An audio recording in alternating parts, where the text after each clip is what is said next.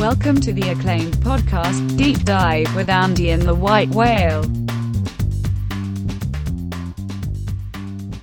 Welcome to the Deep Dive. Monday evening finds us watching some hoops, talking about some of the crazy shenanigans surrounding Oscar betting, and preparing to do another in the series of relatively evergreen content where we talk about bankroll management tonight.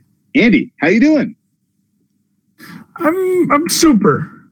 Just got done doing a tennis podcast. Now we're jumping right into this, catching up from Blizzard 2019.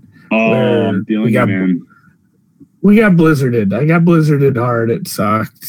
And yeah, you went and got blizzarded on purpose. You're a bust. Yeah, for those who like to live vicariously through your podcast hosts, I'm up in Big Sky, Montana on a ski vacation this week, and it is literally like a freaking powder palooza. It is wild. There is like knee to hip deep powder. It's still snowing. I'm looking around. I'm like, just like I would take a Bluebird packed powder groomer a day tomorrow because my legs are so freaking cooked from fighting through the powder. But all that said, it's so fun. I can't really complain about anything going on right now. And, you know, by the way, like Bozeman, Montana, huge props to them. This place absolutely fucking rocks. Big Sky, Montana absolutely rocks. This is a hell of a cool ski town. I've been to most places in the Western North America, and this is definitely in the top 5. I put it up there with the likes of Whistler and Vail Beaver Creek and Mammoth and some of my other all-time favorites. But Big Sky kicking ass up here in the ski chalet, recording a podcast about bankroll management. Does that make sense? Yeah, I mean, yeah, your bankroll is separate. Like, it doesn't matter what you're doing with your life. Like, you know, do your vacation. That's not your bankroll. Oh, that's Monday, true. Like, I think that's a good. I'm spending. Yeah, I think that's a good point because it should be. I mean, at the highest level, before we get into the intricacies of some staking systems or percentages or any sorts of numbers, like. And we don't say this enough or ever as far as like, you know, if you are betting on sports, like it should probably be money you can lose because you can. Even with perfect bankroll management, proper everything, you can lose like big chunks of money in a hurry. Like variance can kick your ass. You can lose. There's nothing saying you couldn't lose 20 plays in a row because there's nothing saying you can't win 20 plays in a row. These sort of things happen. So you got to be prepared to buck that. And yeah, don't bet the rent check on Buffalo plus the points next week. Actually, I like Buffalo and plus. They're not plus the points. Buffalo's freaking amazing, dude. I'm sure you're talking about our Buffalo Bulls, best college basketball micro major out there, probably, right? Actually, Nevada's probably best, but Buffalo's number 2. If you want to go to small conferences, there's a team in Washington that's decent. Oh, Gonzaga. Yeah, I guess that's a good point. They don't really fall in that category, but yeah, that's a good point. They're in the WCC. Yeah. Okay. Real quick, you got any thoughts on this Oscar bullshit? You want to scold my bookie for whatever their role in this was? Do you think it was malicious? Do you think this was a big bunch of bullshit, or was this like literally like targeted market manipulation in a way that really fucked over a lot of people who are new to this? Yeah, I'm not sure. Like, I have so many like the kids in Texas betting on it. Like, who knows if that part's even true? Like that could be. There's no like high level journalism going on there. That could be fabricated. I don't know. I feel like if you're setting odds at a book, it's kind of, and you report something like this, that's one thing.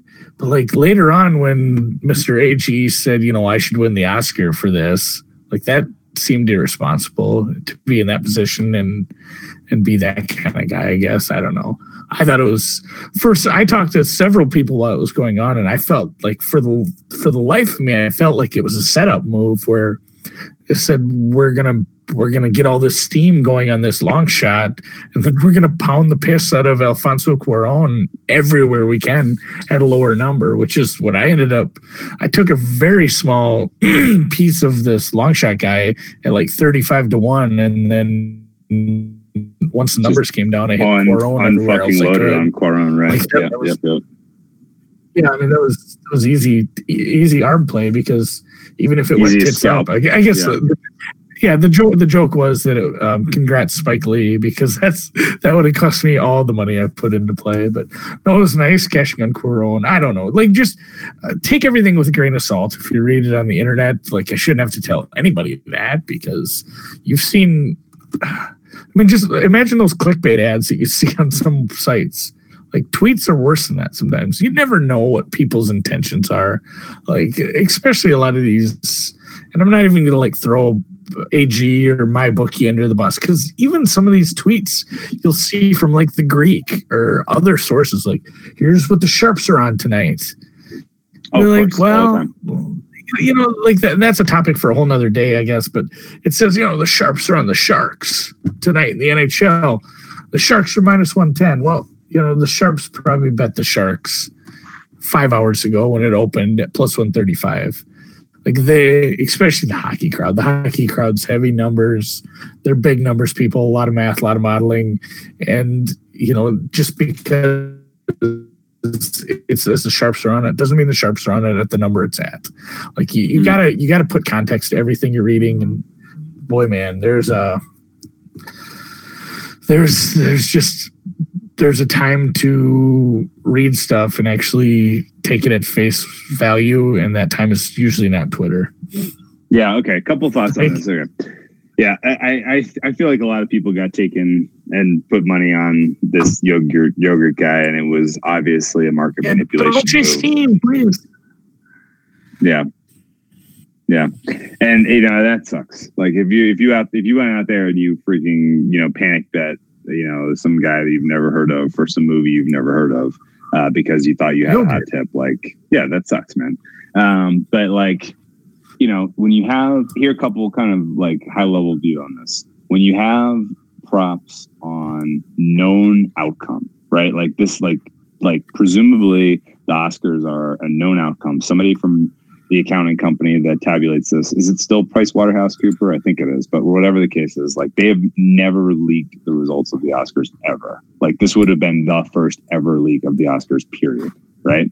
And, you know, but all that said, you have a known outcome, presumably like it's a perfect spot to market manipulate. And like, even, you know, I could see an entirely, you know, plausible world where, you know, people who have access to multiple locals and, you know, syndicate can, you know, make a move, presumably a sharp move on a long shot that, you know, on a known outcome that would, you know, influence the market this way and trickle into, you know, some local who's, you know, holds a bunch of accounts all of a sudden is like, oh my God, my liability on this yogurt guy is so high. Like I am panicked, like he panicked and opens a bunch of accounts at MyBookie in order to bet that guy to cover his ass because he doesn't know where this came from. And then, you know, the next thing you know, and, you know, the MyBookie or whoever doesn't even really have to be a specific, you know, offshore, but like they want to drive action. They want to drive betting. They want publicity. No better way than to come out and be like, hey, this is bona fide, suspicious betting activity. Send it out into the universe and watch the freaking chaos ensue. And if you're the betting shop and you're just taking all action on all of this, knowing that it's relatively small peanuts, it's just going to get people to deposit money in your book so that they can bet these props that are low limit. Like none of this is surprising. Like this is the cycle. This is the way things go. It'll happen on, you know, future situations like this. This was just a perfect storm of, you know, like presumable leaked sharp information that was just complete and utter bullshit. And you know, it sucks if you got screwed, and hard lesson learned, not to trust this shit, especially if it's coming from the bookmaker themselves. I mean, like, I don't know what the goal of that tweet was, other than to get more people to put money on that side, right? Like, if you are a bookmaker and you're scared of your liability on some nonsense prop at 20, 30 to 1, like, screaming about how you're screwed about it is a great way to get more people to just, more sheep to just run. Yeah, that was the biggest flag. That was the biggest warning flag, I think, because the original story was, we got hit so hard. Oh, people were betting $250 a pop on this prop, and they hit us so hard. And then they opened it again, and Quaron, which at that point they would have probably loved to take some money on to balance give us it out. all the Quaron bets. Give them all. Give us all of them. You could only bet 100 on him, or 120 to win 100. That's the most they would take. So the bet that they needed. Gun. That is your smoking gun. Yeah, that is it. Because I was trying to unload like a mother on that, and it wouldn't let me. Because I wanted to just take a full arbitrage of like $500. Sure, scalp. You wanted the biggest scalp you could get. Yeah, right. Give me the biggest scalp I can get, for sure. Sure. So, but no, the fact that they said they took 250 on this one, and then all of a sudden it's 100 on the other side, that would have helped them out. Like, I think. I wonder if I could have bet more, if I would have, even at like 6 to 1 or the lower price, if they would have let me go heavier on the yogurt guy there, because that would have been really indicative of a problem. But yeah, who knows? It's a lot of guessing, and I think just the lesson is, don't get too excited. These are like conspiracy theories. Like, everybody wants to be, I want to have the inside info, and that's awesome, and be ahead of it. And everyone wants to take $20 and turn it into 1,000 like that. It's awesome, but when something's too good to be true, it usually is. You lose your head a little it is like a conspiracy theory, because people are so excited, and they want it to be right, that they lose their head. They don't think, they don't use their common sense, and they're betting yogurt at like 10 different books.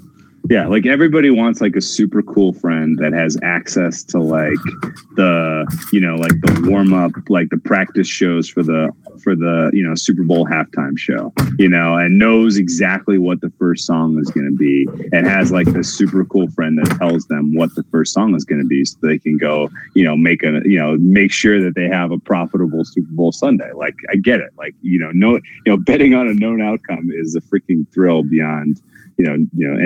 Feeling like you're finally getting one over on the book is a thrill. This was just a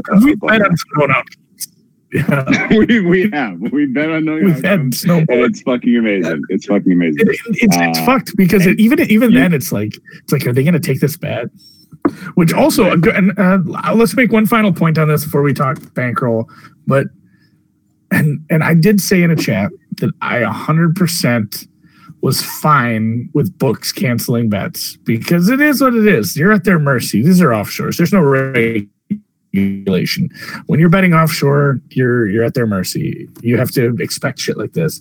But all the books that canceled the bets on the Gogurt guy, oh my god, they can go fuck themselves. That was like, horrible. They look so dumb, because, oh my god, because even if it was just a bunch of smaller bets, like, that's just money they lost. Like, they were so worried about this, which was that's why that was the part that really had me scratching my head. Like, are they really that dumb that they're just going to take it off the and maybe not dumb.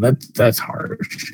I guess you don't want to expose yourself to some crazy liability, but I mean, it's the Oscars. Those don't leak. People don't know. I mean, I think people can hear rumbles of maybe voter A or voter B really like this, and there's some steam behind it, and that's fine. It might have been a plus EV play at 35 to 1. Like, hey, he has a good sporting chance. It's greater than whatever the math is on that. I don't wonder. Like, it's greater than a 3%. Greater than 1, which was implied. Like, and if that was the case, then so be it. Good job. It was a plus EV play that you made. That not all plus EV play cashes. That's just how life works. Let's pivot right. It's a black eye. It's a black eye on those books, as far as like that was a dumb move. You should just take that money. We got to keep in this hindsight. evergreen. We got to keep this evergreen. What is EV? What is plus EV? Do you want to explain this? Do you want me to explain this? Is this because this is a perfect starting point? This is a perfect starting point for the Bankroll Management Podcast. A much more perfect starting point than actually, you know what? Actually, the perfect starting point really was the beginning, which is if you want this short and sweet and simple, don't bet more than you can afford to lose. Period. Like that is for 99% of the people who come across sports betting content. That is the most important lesson that you need to have in your back pocket. If you're betting sports, do not put at risk more than you can afford to lose. It doesn't matter if you're up, if you're down. It doesn't matter. That's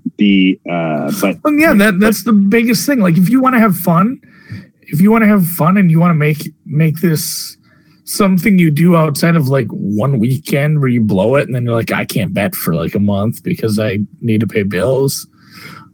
Proper bankroll management isn't as glamorous. Like you're not, I'm unloading on this game. This is my big play for the day. Or I'm rolling all my winnings into this. Like that, you don't get to do stuff like that. But with proper bankroll management, the odds of blowing a bankroll are so small.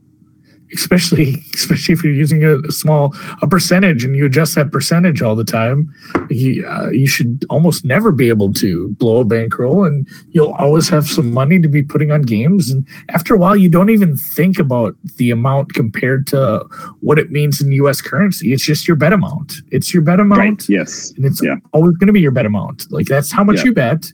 And you should be more worried about your return and how you're doing against the line than how much you're betting. Yeah. Okay. I agree with all that philosophy wise. Let's get into some of the kind of the basics here. If you're new to this, you've probably heard plus EV. You've probably heard expected value. You may not really know what that implies. But the expected value is relatively straightforward to calculate. If you have a numerical probability that you are calculating that differs from the odds offered, you can calculate the expected value. If you calculate your numerical probability of something happening and it's exactly as the odds are offered, then you have zero. The expected value is zero, right? But if you have, if you have a higher probability than implied by the odds, or or a lower probability than implied by the odds, then you have either positive or negative expected value on making a play on that particular side. Sound pretty straightforward? Yeah, and I think that's the great tie-in to the modeling podcast we've done recently. Like, if you are doing some sort of modeling, even if you are completely unsure about how accurate it is, if you are starting to trust it in any way, shape, or form, then that's what you mean by plus EV. If you think a team has you rate the team would be like a minus 150 on the money line, and the odds come out and they're plus 100. It's a plus EV play to you. You have better than the expected value. Let's say a minus 200 play. It should win 2 out of 3 times. If it's even money, that's saying it should only win every other time. So you think you're going to make a bet that the books say is a coin flip, and you think it'll win 2 out of 3 times. It's like a good example is a coin flip. If you were betting, if you were getting even money on a coin flip on a weighted coin that landed on heads more often than not, that's plus EV. Like you have better odds than what the book is going to get you according to how you feel the outcome will go according to your numerical model, numbers, stats, analytics, whatever. Yep. Great example tonight.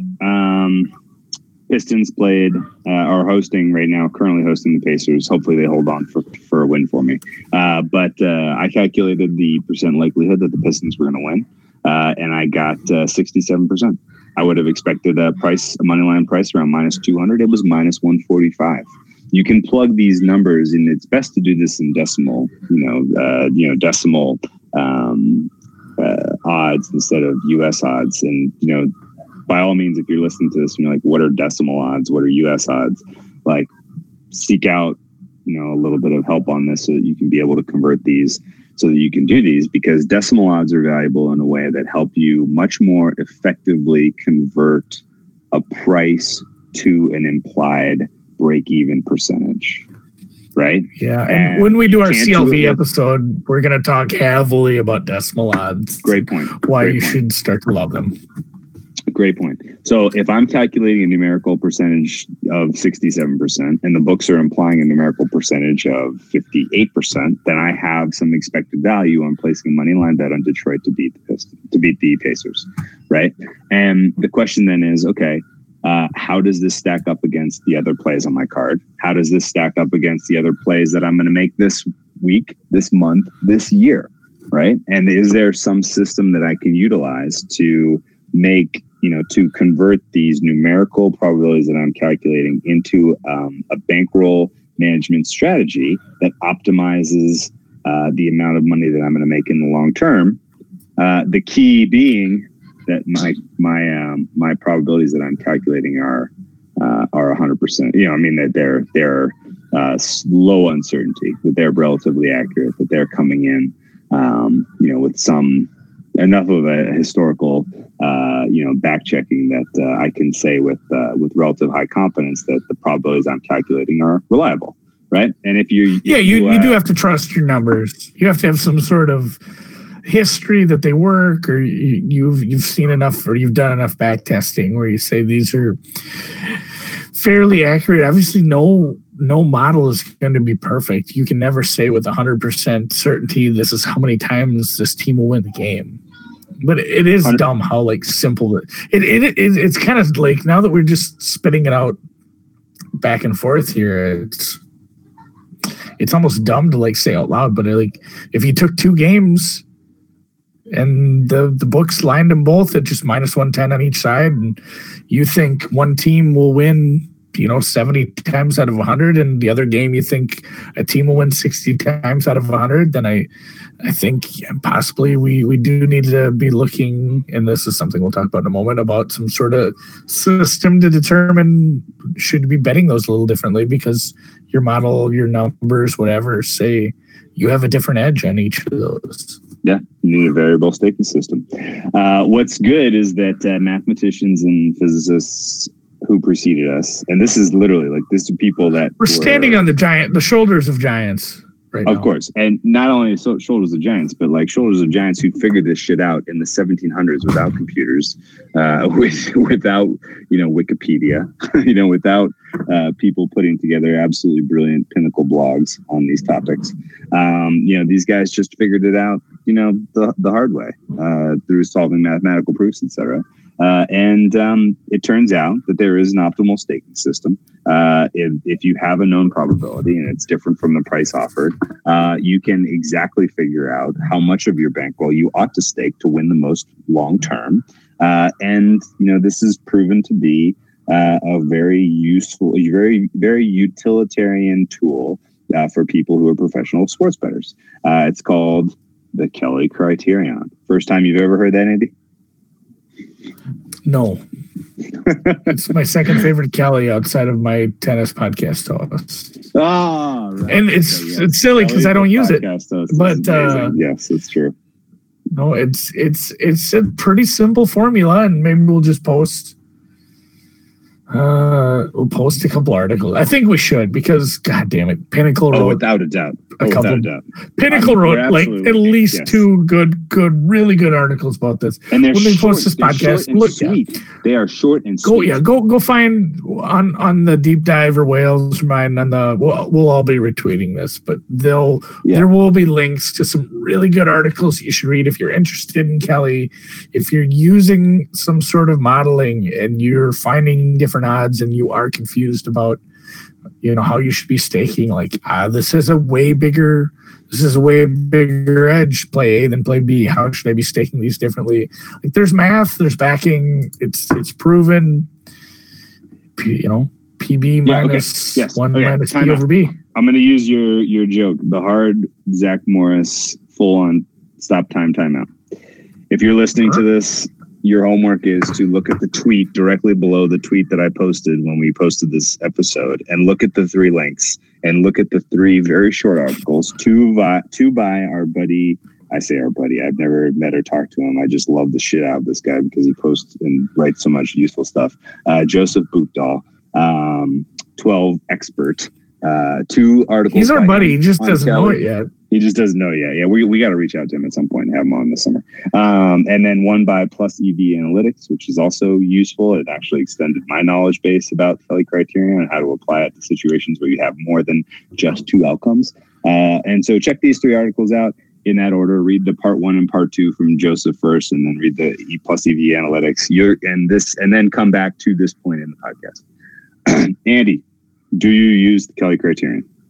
I'll tell you why not. I also do not. Why do you not? Because I don't trust my numbers. I haven't been modeling long enough. I don't think I'm smart enough. And I am scared of variance. I'm very scared of volatility. In fact, I'm so scared, and this is kind of a side road here.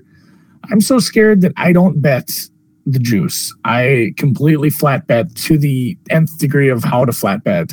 I won't bet 110 to win 100. I will bet 100 to win 90.90. Wow. Because I play some that are I even to the point where I have some plays that are minus 105. I have some plays that are minus 115. And I don't feel like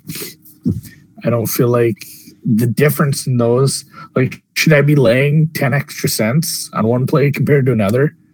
Just because the number I want, the odds are that much. Like if you aren't using stats and numbers, that's a good thing to ask yourself. Like, let's say you've come to a point where you're always betting the same amount.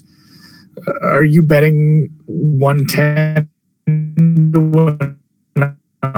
100 on one play, but maybe there's a play that's a little juicy on 30 to win 100? You feel that much better about that play that you're willing to put that extra money at risk? Like, I don't. I'd rather just win less on a higher juice play. I don't know. That's how risk averse I am on some of this, even though I do want to incorporate some fractional Kelly at some point. Okay. A couple notes about Kelly. One, it is not one of my favorite tweets that keeps getting floated out there, retweeted by the CVAL community, is not a fucking belief system. It is not a belief system. That said, you cannot have a belief in your calculated winning percentages. You have to know that you have the right percentages, right? You have to have, it cannot be, I believe I have, hit this correctly. You have to know. Number 2, it is, you bring up the variability, and it is pretty amazing. And one of the articles you just finished reading, by our buddy Joseph, he laid out a bunch of Monte Carlo simulations. Joe. He did some Monte Carlo simulations, and he said, let's pretend that you have a bona fide 4% edge on the books and you make 250 plays. There are realizations where luck happens to get you to 60% of your bankroll if you happen to just hit a bad streak of luck over 250 plays. And if you take a 40% chunk out of a relatively robust bankroll, and you have a known, you have the right probability, you're like, yeah, you can keep your head down, you can keep grinding, but that's enough to really, shake a lot of people's faith in this sort of thing. And, so that brings into, the next topic here, using a fractional Kelly system. Like, Kelly is, optimized for a specific set of numerical probabilities. If you want to use only a portion of that, and so instead of potentially laying 20 or 30% of your bankroll on a single play where you have a humongous edge, if you want to use some fraction of that, that makes total sense to me. And it is something I have used in the past, but I don't currently utilize, just because for me, the flat betting is a relatively good way of keeping the emotion out of the sports betting part of it. Some people are robots, some people can't, that is a go ahead. Yeah, I mean, some people are robots. The emotion they can completely just crank numbers, get the results, play them, know that they're going to win long term. But if you're tied to, if you're sitting on the edge of your seat, like, holy shit, Pistons, do not blow this 13-point lead with 1:32 to go. Like, if you're really, married to an outcome, and you have a humongous portion of your bankroll on one specific play, and you catch some bad luck that you have a 60% win likelihood, and that 40% comes through. It can really put you on tilt. And for me, bankroll management is all about staying off tilt, avoiding tilt. I think we need to bring that up. Like the difference between, we talk about fractional Kelly, we talk about using a percentage of it. Using true full Kelly criterion will, like, you weren't exaggerating. That was not hyperbole, betting 30% of your bankroll. If you, there are quantified edges in some of our models where it would say, like, you should bet a third of what you have to bet today.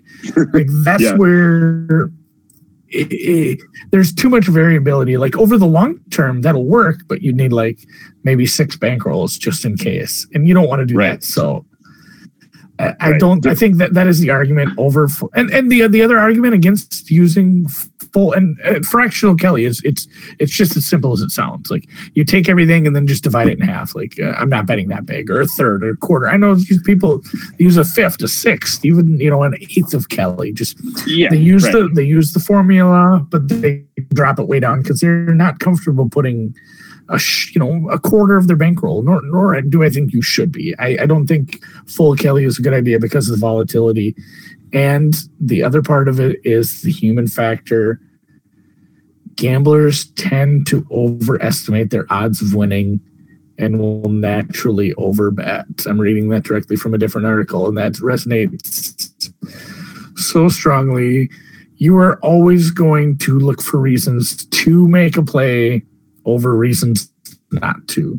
When you run your numbers and you find like an edge, and then you look and you see something that maybe you would disagree with a little, you're more likely to shrug that off than if you see an equal, a nugget or a piece of information of equal importance that agrees with you. That's such a reassuring piece of information. You're like, oh, for shit, now this is for sure a 3-unit play. I got to jack this one up. I love that. You'll always look for stuff that'll make you want to follow what you already believe. Just, reaffirm, confirmation bias, whatever you want to call it. So you always will overestimate your odds of winning. So that's the tough part about Kelly, as using a full Kelly like this. And if you do bet a fractional Kelly, that does help. Yeah, and the extreme volatility. Yeah, right. Because talk about the odds of winning a bet. Yeah, like that 4% example, like a 4% edge long term. That'd be stellar. That'd be awesome if you had a known 4% edge. But that's true. Like, you could still end up with a loss, a big loss, losing 40% of your bankroll, because just the implied odds of, let's just say, a spread bet in basketball, the implied odds that you win or lose, it's still right around 50%. Like 52% is the odds the implied probability on a bet like that. So, even a 4% edge, it's not like you're taking it to, you're going to win 80% of those bets. You're betting things that are priced at 52%, and you should be winning them at 56%. It doesn't take a big losing streak to turn that tits up. With those small margins, you can lose 10 in a row easily. And when that comes, if you can't sustain those losses, you're in deep trouble. Which is why a fractional Kelly is somewhat useful as far as kind of keeping things in check. You don't go on tilt, because going on tilt is pretty fucking horrific. If you don't know what I'm talking about, you haven't been doing this long enough, I guess. I feel like we've all done this. Like, there's the emotional part of it just takes over your ability to think rationally about certain things, and the next thing you know, you put your whole bankroll in one play expecting to win it all back, and the next thing you know, you've lost that play, and you're like, how could this be possible? And you're back to square one. Live betting. Live betting is the best way to tilt. Best way to tilt. I don't live bet anymore because I have a problem with that. For sure. I don't live bet anymore because I have a problem. You bet an over, like the NFL, and it was the surest play you've had all year. This number was way off. It should be 6 points higher. and it's like 3-0 halfway through the second. And you are so mad, and you just start mashing that over because it has to regress. It has to regress. There has to be points. So you start mashing the over. All of a sudden, you're on over 35.5. You're over 31.5. It just keeps going. Nobody scores because a 60-minute football game, a 48-minute basketball game, it's not a big enough sample size. I mean, there can be some wild variance. You could be dead right, and you can have a game that goes completely against you, and you lose a unit. Yeah, I lose a unit every day. Like I lose bets every day. Not yesterday. I didn't make very many. But just Yogish. But no, but that was the hedge. But the thing about losing one unit is it's fully sustainable with proper bankroll management. But if you start live betting and tilt betting, where all of a sudden, well, now I have like 6 units spread out on this game. In what world would you have done that pre-game? Like, okay. Hey, did you really think you'd be betting that much on one game all of a sudden? That's where live betting is a great tool if used properly. But boy, it's a nightmare if you just start going on it can bury you faster. It can bury you faster than any other way of betting. Yeah. Okay, Andy, let me. I got 3 questions for you, and I'm gonna ask you basically pretend like you're an experienced veteran bettor who's gone through the highs and lows over years and years and years. And just give me some advice for the person that I'm going to lay out for you. Okay. I am relatively new to this. I have succumbed to the tilt that you're describing a lot. I consistently find myself, waiting for my paycheck. I put whatever I can afford into my offshore account. I win because I have a couple of, sports where I can find an edge, a couple of specific, we'll say like small tennis tournaments where I know the players well enough to find some angles to bet. And the next thing you know, I've doubled my bankroll. Now I'm ready to roll. Like, how much should I be, if I can only afford to put, how much should I put on a 3-team NBA parlay? Yeah, exactly. Like, what should I be doing differently? What should I be doing differently? Like, if I can only afford $500 to put into my offshore account, and I want to get rich, and I'm out there just spraying the board, like, what is the most? What is reasonably like? What is the most I should be putting out of my bankroll on any given play to help me sustain a bankroll? Because I just cannot keep my bankroll liquid. Yeah. And again, I'm the risk because I'm so risk averse on some of this stuff. I do lean pretty hard towards 1%, no matter what. But I would say like 2.5% is kind of maybe the magic number for high end. There's some people that would say 5% of your bankroll on one play, but that like could get sketchy if you want to bet. I bet there's days where I bet 10 plays. I have half a bankroll in play. I don't love that. Even 10% of my bankroll is, Okay, wait a second. I'm a 1% guy, but like it should be a percent. It should always be a percent. It should be a small percent. If you're not doing analytics, if you're just doing eye test and guessing and, using some narrative stuff where you can't quantify one edge from another, it should probably be the same percent in every play.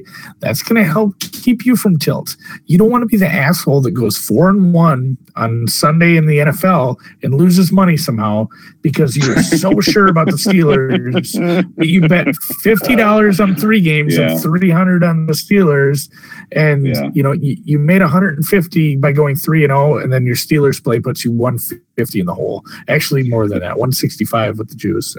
Okay, so Andy, you're telling me if I can only afford to put $500 in my offshore account, and that's all I can afford to lose over 2 weeks, that I shouldn't be betting anything more than $25 per play? Yeah, that's a super aggressive bet, 5%. Like that sounds. My most high. It's tough. Those are the numbers. That is the math. That is what we were talking about. Like you need to have that sort of perspective because $25 is 5% of your bankroll if you only have $500 to bet with. Period. Seriously. Like if you have anything that you've calculated an edge on that's great enough to put 5% of your bankroll on, like do not bet more than $25 on it. That's pretty straightforward. That's just another thing I don't think people understand about professional bettors. Those guys have to have like $100,000 in their accounts or ready to be bet, like that they can't touch, they can't use for their daily expenses. They have to have such a big bankroll so they can be betting enough, so their ROIs are enough to take care of their expenses in life. Like that's the thing. If you want to be betting, if you want to bet $100 a play, you need like a $5,000 bankroll. Like that. Okay, that's probably fair. Strong agree. Let me move on to question number 2 then, because we got to try to wrap this up. I want to try to keep this relatively tight. Question number 2 then. Let's say I just started building a model. Let's say it's going great. I've come up with a way to truly quantify an edge, and I'm doing well, and things are going well. And I do think I've seen highs and lows. I've gone through the dips and valleys, and I know that I have a quantifiable edge, and I'm winning. I've taken my bankroll. I now have 2x move my bankroll. What do I do about adjusting my bet amount daily, weekly, monthly? I think that's a personal choice too, but I think you should adjust it because I mean, it can go one of two ways, I guess. It can hurt you, it can help you, but it's still, I'm such a believer in betting a percentage every time that I have a separate spreadsheet that has every single bet I make, no matter what sport it is, everything I'm doing daily. And it has some math in the background that's always tracking exactly how much I have in every single offshore, just so I know like what my total amount is. I want to know exactly how much that total is, including the plays I have long-term and futures, because I want to know exactly what my bankroll is every single moment of the day. So, and my bets get adjusted, not by a ton, but sometimes I have a hot streak and it'll go up, it'll go up a few dollars here and there, or, you run and all of a sudden I'm betting $5-10 more bucks per play because I've won a bunch in a row. And that's just how I do it. But not everyone would agree with that. Some people say you should leave it the same I've heard people say a year where you reevaluate at the end of the year, but I don't know. You probably have an opinion on this, but you can do it daily, monthly. I do it by the play. Yeah, that's how I operate. And, and if you are considering doubling your standard stake, think twice. Just starts much, much, much smaller than that. If you want to incrementally increase what you are staking, and you think you have succumbed the peaks and valleys of, the ups and downs of, starting, a handicapping model, like just still like only consider maybe 50, maybe 20 to 50% increase on your stake at the most, I would say. And, if you want to stick with the same stake over the course of an entire season, I think that's probably a better strategy personally. All that said, let's say now, what if I'm a guy that has a real great quantifiable edge in tennis, but I really don't know how to quantify my edge in the NBA? Like, should I be betting the same amount on these two sports? That's a good question. I love that because that's true. Like, this isn't going to be a boring grind for everyone. You still got to have some fun. Like, it goes back to my AAF 8-leg teaser that I did. Like, I take basketball, I take football, I take some things I do pretty seriously. I'm very strict about it, but I still like to shoot some money off on some flyers and have some fun with things like that. But maybe just do it at a much smaller rate. That's what I do. Like, if you really trust your numbers in hockey, maybe you're betting 2.5-5% per play, because that's your lifeblood. That's your bread and butter. That's what you trust. That's what you know. That's what you're doing research on daily. But if you want to make some NBA plays, or you're just tailing some random person, maybe those should be smaller, because do you really know what your edge is? Especially if you're just tailing someone randomly.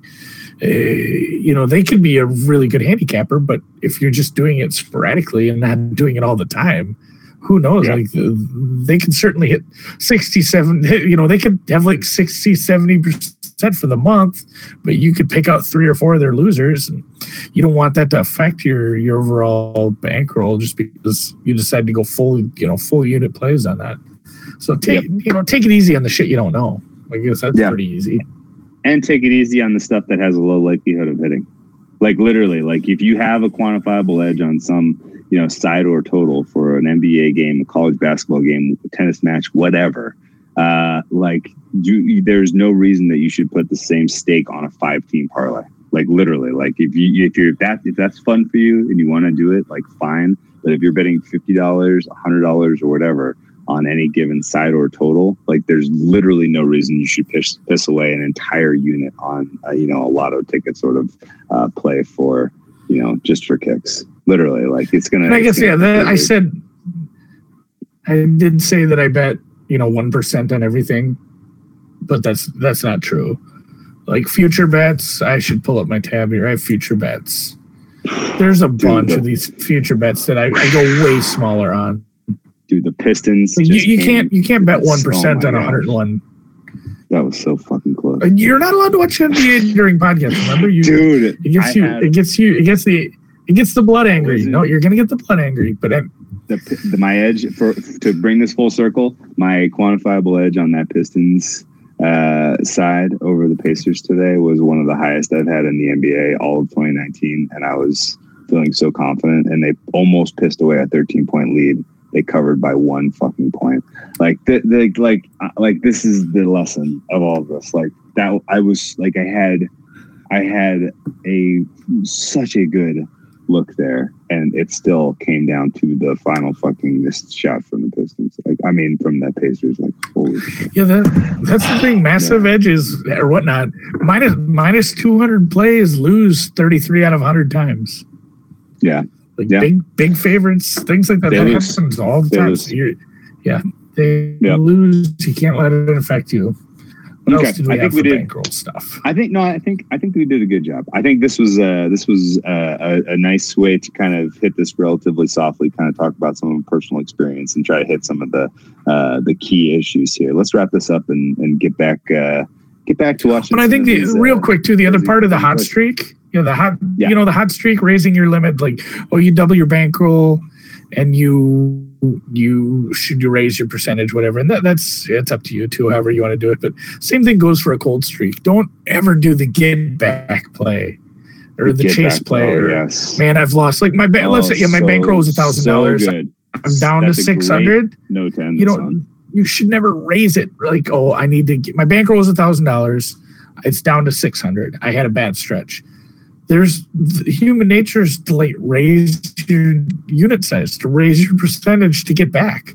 Well, that usually backfires. Like, that's not a good way. That'll work. That will work a certain amount of times, but it's not going to work the amount of times that you need it to work for that to be a proper play. Just keep it level-headed, keep grinding, keep trying to win. But in no way, shape, or form should you be chasing like that. That's never going to work. Call. And we go back real quick to last week or whenever we did this one, where the lessons learned. Like, we didn't really mention it, but these are all lessons that we learned. Like, this is the hard way. This is the toughest part. This is tougher than modeling. This is tougher than getting to know everything and doing the research and learning everything else there is about betting. This is the hardest part because there's so much human nature to overcome here. There's so many urges and biases. This one's so difficult. This is the ultimate willpower. Yep, that's right, man. Good fucking luck. Note. Yeah, good luck. No, but I think to put a final point on this, I will close with my kind of underlying underpinnings here for someone who is a recreational plus bettor, like not a professional. My livelihood does not count on me hitting that Detroit Pistons play tonight. Like, it didn't count on it, right? But for sure, you will learn personally the things, the highs and lows that put you on tilt. You have to avoid at all costs. You have to avoid the triggers that that lead to the true negative downward spiral that comes along with some of the emotional highs and lows of sports betting. For me, that means keeping a relatively flat unit stake across an entire season, across a given sport. And regardless of how much success I have at the beginning of the season, middle of the season, end of the season, it doesn't matter. Regardless of if it's the only the only game on in a given night, I'm not upping my stake, regardless if it's the Super Bowl or the end of the season and there's only a couple of games left. Like, there's no reason to up your stake. Like, literally, like, you have to, recognize that, certain games, certain spots, you're not going to have nearly as much of a quantifiable edge as you will in others, and you have to bet accordingly. But you should not, be. Yeah.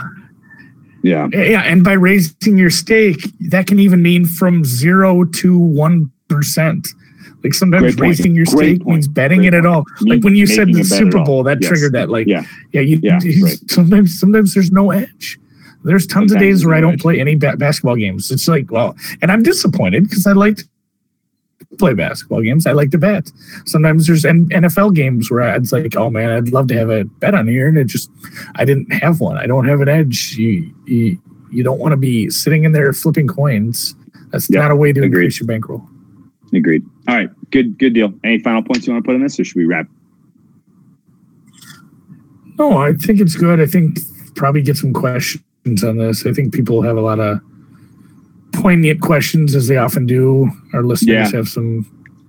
I mean, the truth is, I think that we're the truth is, if you got nothing tough, and again, this is just another lecture. Like, we're lecturing you again, but I think this is another one. Like, trying to kind of lay it out as far as how important this is to overall, like, being able to do this long term, and even just as a hobby. This is going to keep you rolling longer, for sure. And keep you from being the negative depositor.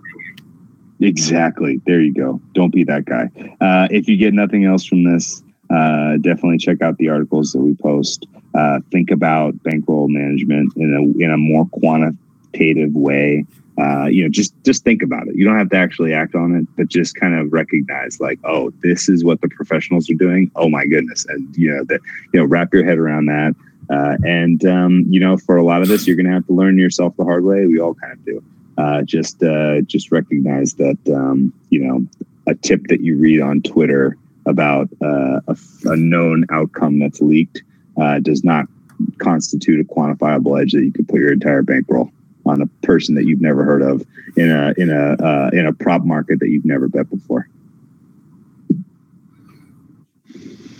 Is that a wrap? Yeah, that was kind of serendipitous timing. That was a good wrap. So perfect. Yeah.